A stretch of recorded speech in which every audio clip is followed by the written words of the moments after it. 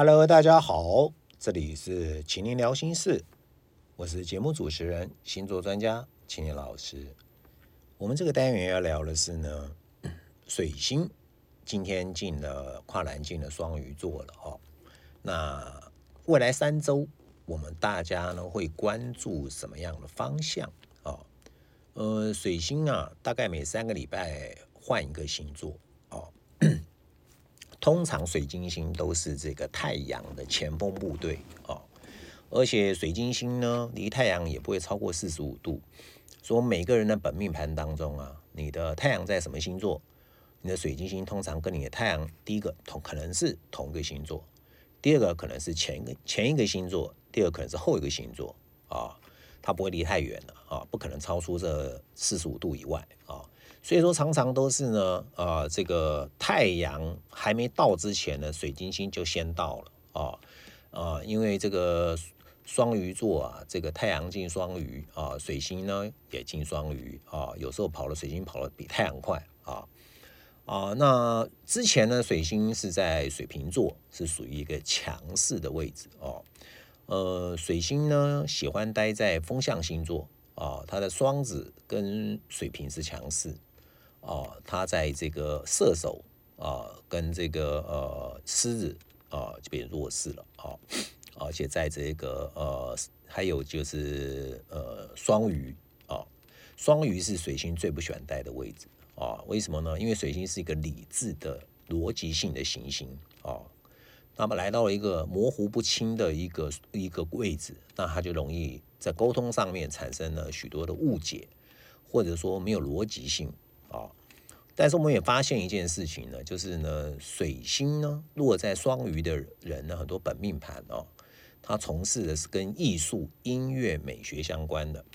因为他的想法，他对这方面的兴趣这方面的讯息，他很有兴趣收集。水星所落的星座也代表他讲话的方式，或者说他喜欢收集什么方面的讯息，它就好像是我们每一个人的一个广播电台专属于你的广播电台。你喜欢播什么节目，或者你喜欢看什么节目比如说你喜欢看什么类的书籍，你喜欢看什么类型的电影这个都是跟水星有关那水星呢，这个在双鱼的人呢，通常他们就是我碰过有一些个案是室内设计师有些是音乐家有些是重金属摇滚的主唱有些是画画的这许多有些是写小说的这个都是属于想象力的那水星如果在土象或者说是在风象的人呢，就跟这个不一样了所以那既然水星来到了双鱼那对于水星守护的星座就可能会容易比较这个气势就稍微差了一点水星守护的星座就是双子跟处女嘛他们现在未来3个礼拜呢，就气势稍微弱了一点因为来到双鱼座了那这个总是气势强强弱弱嘛那水星来到双鱼呢，我们大家会关注什么东西呢这个双鱼座所代表的范围会是我们大家所关心的啦第一个可能就是所谓的这个昨天我讲的3合大神这些年轻人赚不到钱，流落街头靠打临时工变成了弱势团体，所以我们会特别关注这些弱势团体的动向甚至未来3周新闻上面也会报道我们大家就关注这些状况包含了还有一些年轻人买不到房子，所以你会发到这些新闻今天开始有播了现在纷纷推出很多促销案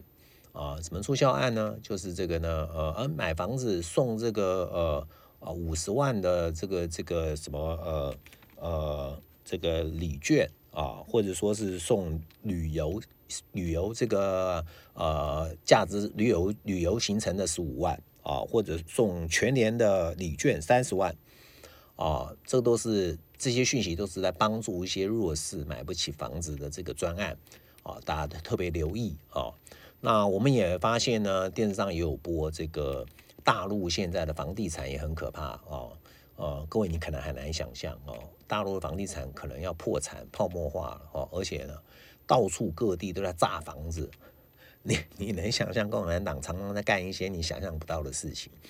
啊？我在大陆讲课这么多年了，我时常碰到一些我无法理解的事情啊，但是没有办法，因为在大陆是这样的哦，有钱人大概就是2亿人左右，其他没有钱的还有12亿啊，他们为了赚钱什么事都干得出来啊，他们的第一桶金很多时候是在灰色地带赚的啊。那为什么会要这么很多地方要炸楼呢？因为据统计啊，全中国有6亿栋房子，你没听错，6亿栋，栋不是户哦，一栋一栋的房子叫栋哦，6亿栋，他们也才14亿人口，那也就是说呢，平均每2个人就有1栋啊，那这么多空屋要干嘛？对不对？所以这个绝对泡沫化了，所以他们有时候就变成什么，里面都是养蚊子的，住一些难民的啊，或者说干脆这个炸掉了啊，把这个因为都去盖房子，没有农地啦，对不对？哦，所以这个有时候这个整个他们常常有时候我听很多他们认为说大陆建设很棒啊，说执行力很快啦，怎么样了？因为他们共产党当然快说台湾搞一个什么机捷搞18年，人家搞个3个月就搞起来了，搞起来什么案子？那你当然啦，集权国家当然是如此啊，这还要说吗？政府叫你干嘛就干嘛，对不对啊？那所以说呢，水星双鱼就会注意这些事情了，对不对啊？还有这个水星双鱼的时候，大家特别会喜欢研究这个宿命论这个身心灵、占星学这些都跟这个心灵层面有关的，或者是跟生死议题有关、跟轮回相关的这个方面呢，可能会有很多人想报名的课程那当然也会有许多人呢，会有所谓身心灵的疾病发作因为双鱼座也跟这个精神病有关或者跟医院也有关，跟药厂也有关那这个药呢，不是现在缺药吗？现在听说今天的这个政府要推出来一个方案，如何来呢解决药的问题要不然药商跟你反弹呢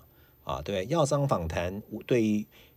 这个执政党选举肯定不利的嘛，对不对？这个现实因素，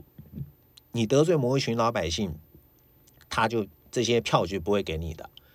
所以现在他们要解决这个问题因此有这个研究神秘学占星学对这些有兴趣的这时候报名上课特别有灵感那或者说呢，神棍被抓出来了这个我出了第一本书的时候是2006年那个时候天王星流年天王星在双鱼座天王星走个星座7年嘛因为我本来都看得到神鬼嘛我就出一本书了我就利用7年的时间访问这个台湾自称看得到神鬼的大师，做一些近距离的专访看看他们的命盘星座命盘有什么特色，他们看得到神鬼结果我真的踢爆一群大师因为我看得到他们骗我的被抓包了这叫神棍那当然也有很多大师本来不红后来红帮助的确不少人之后呢，诈财诈色的也出来了所以说呢，这个神棍在这段时间特别容易被曝光因为呢任何行星来到双鱼座都是掩埋真相但是这个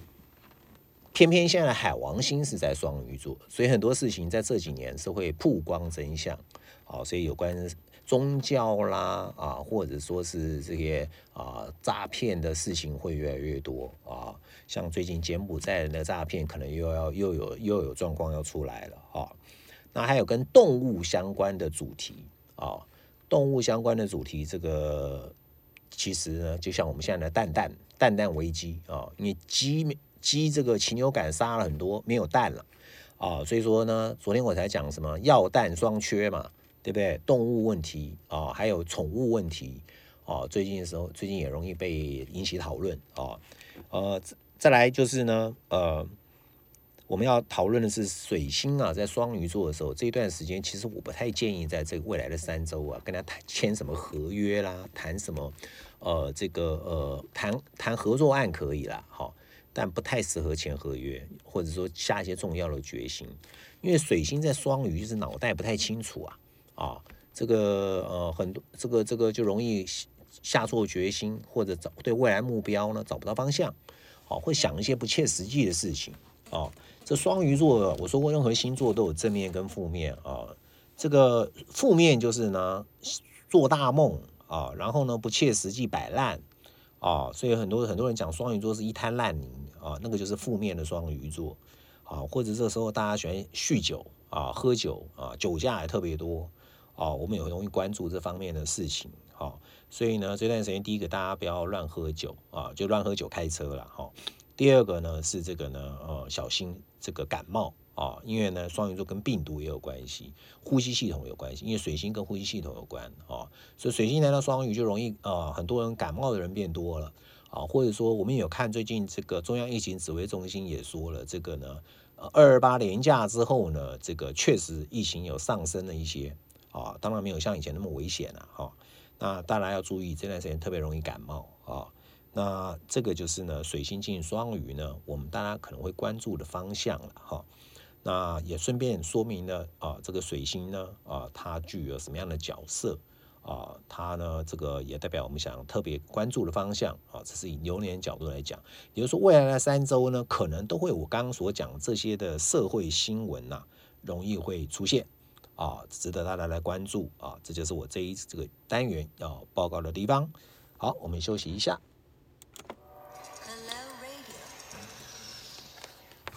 2023新竹地区现场征才活动，开心就业。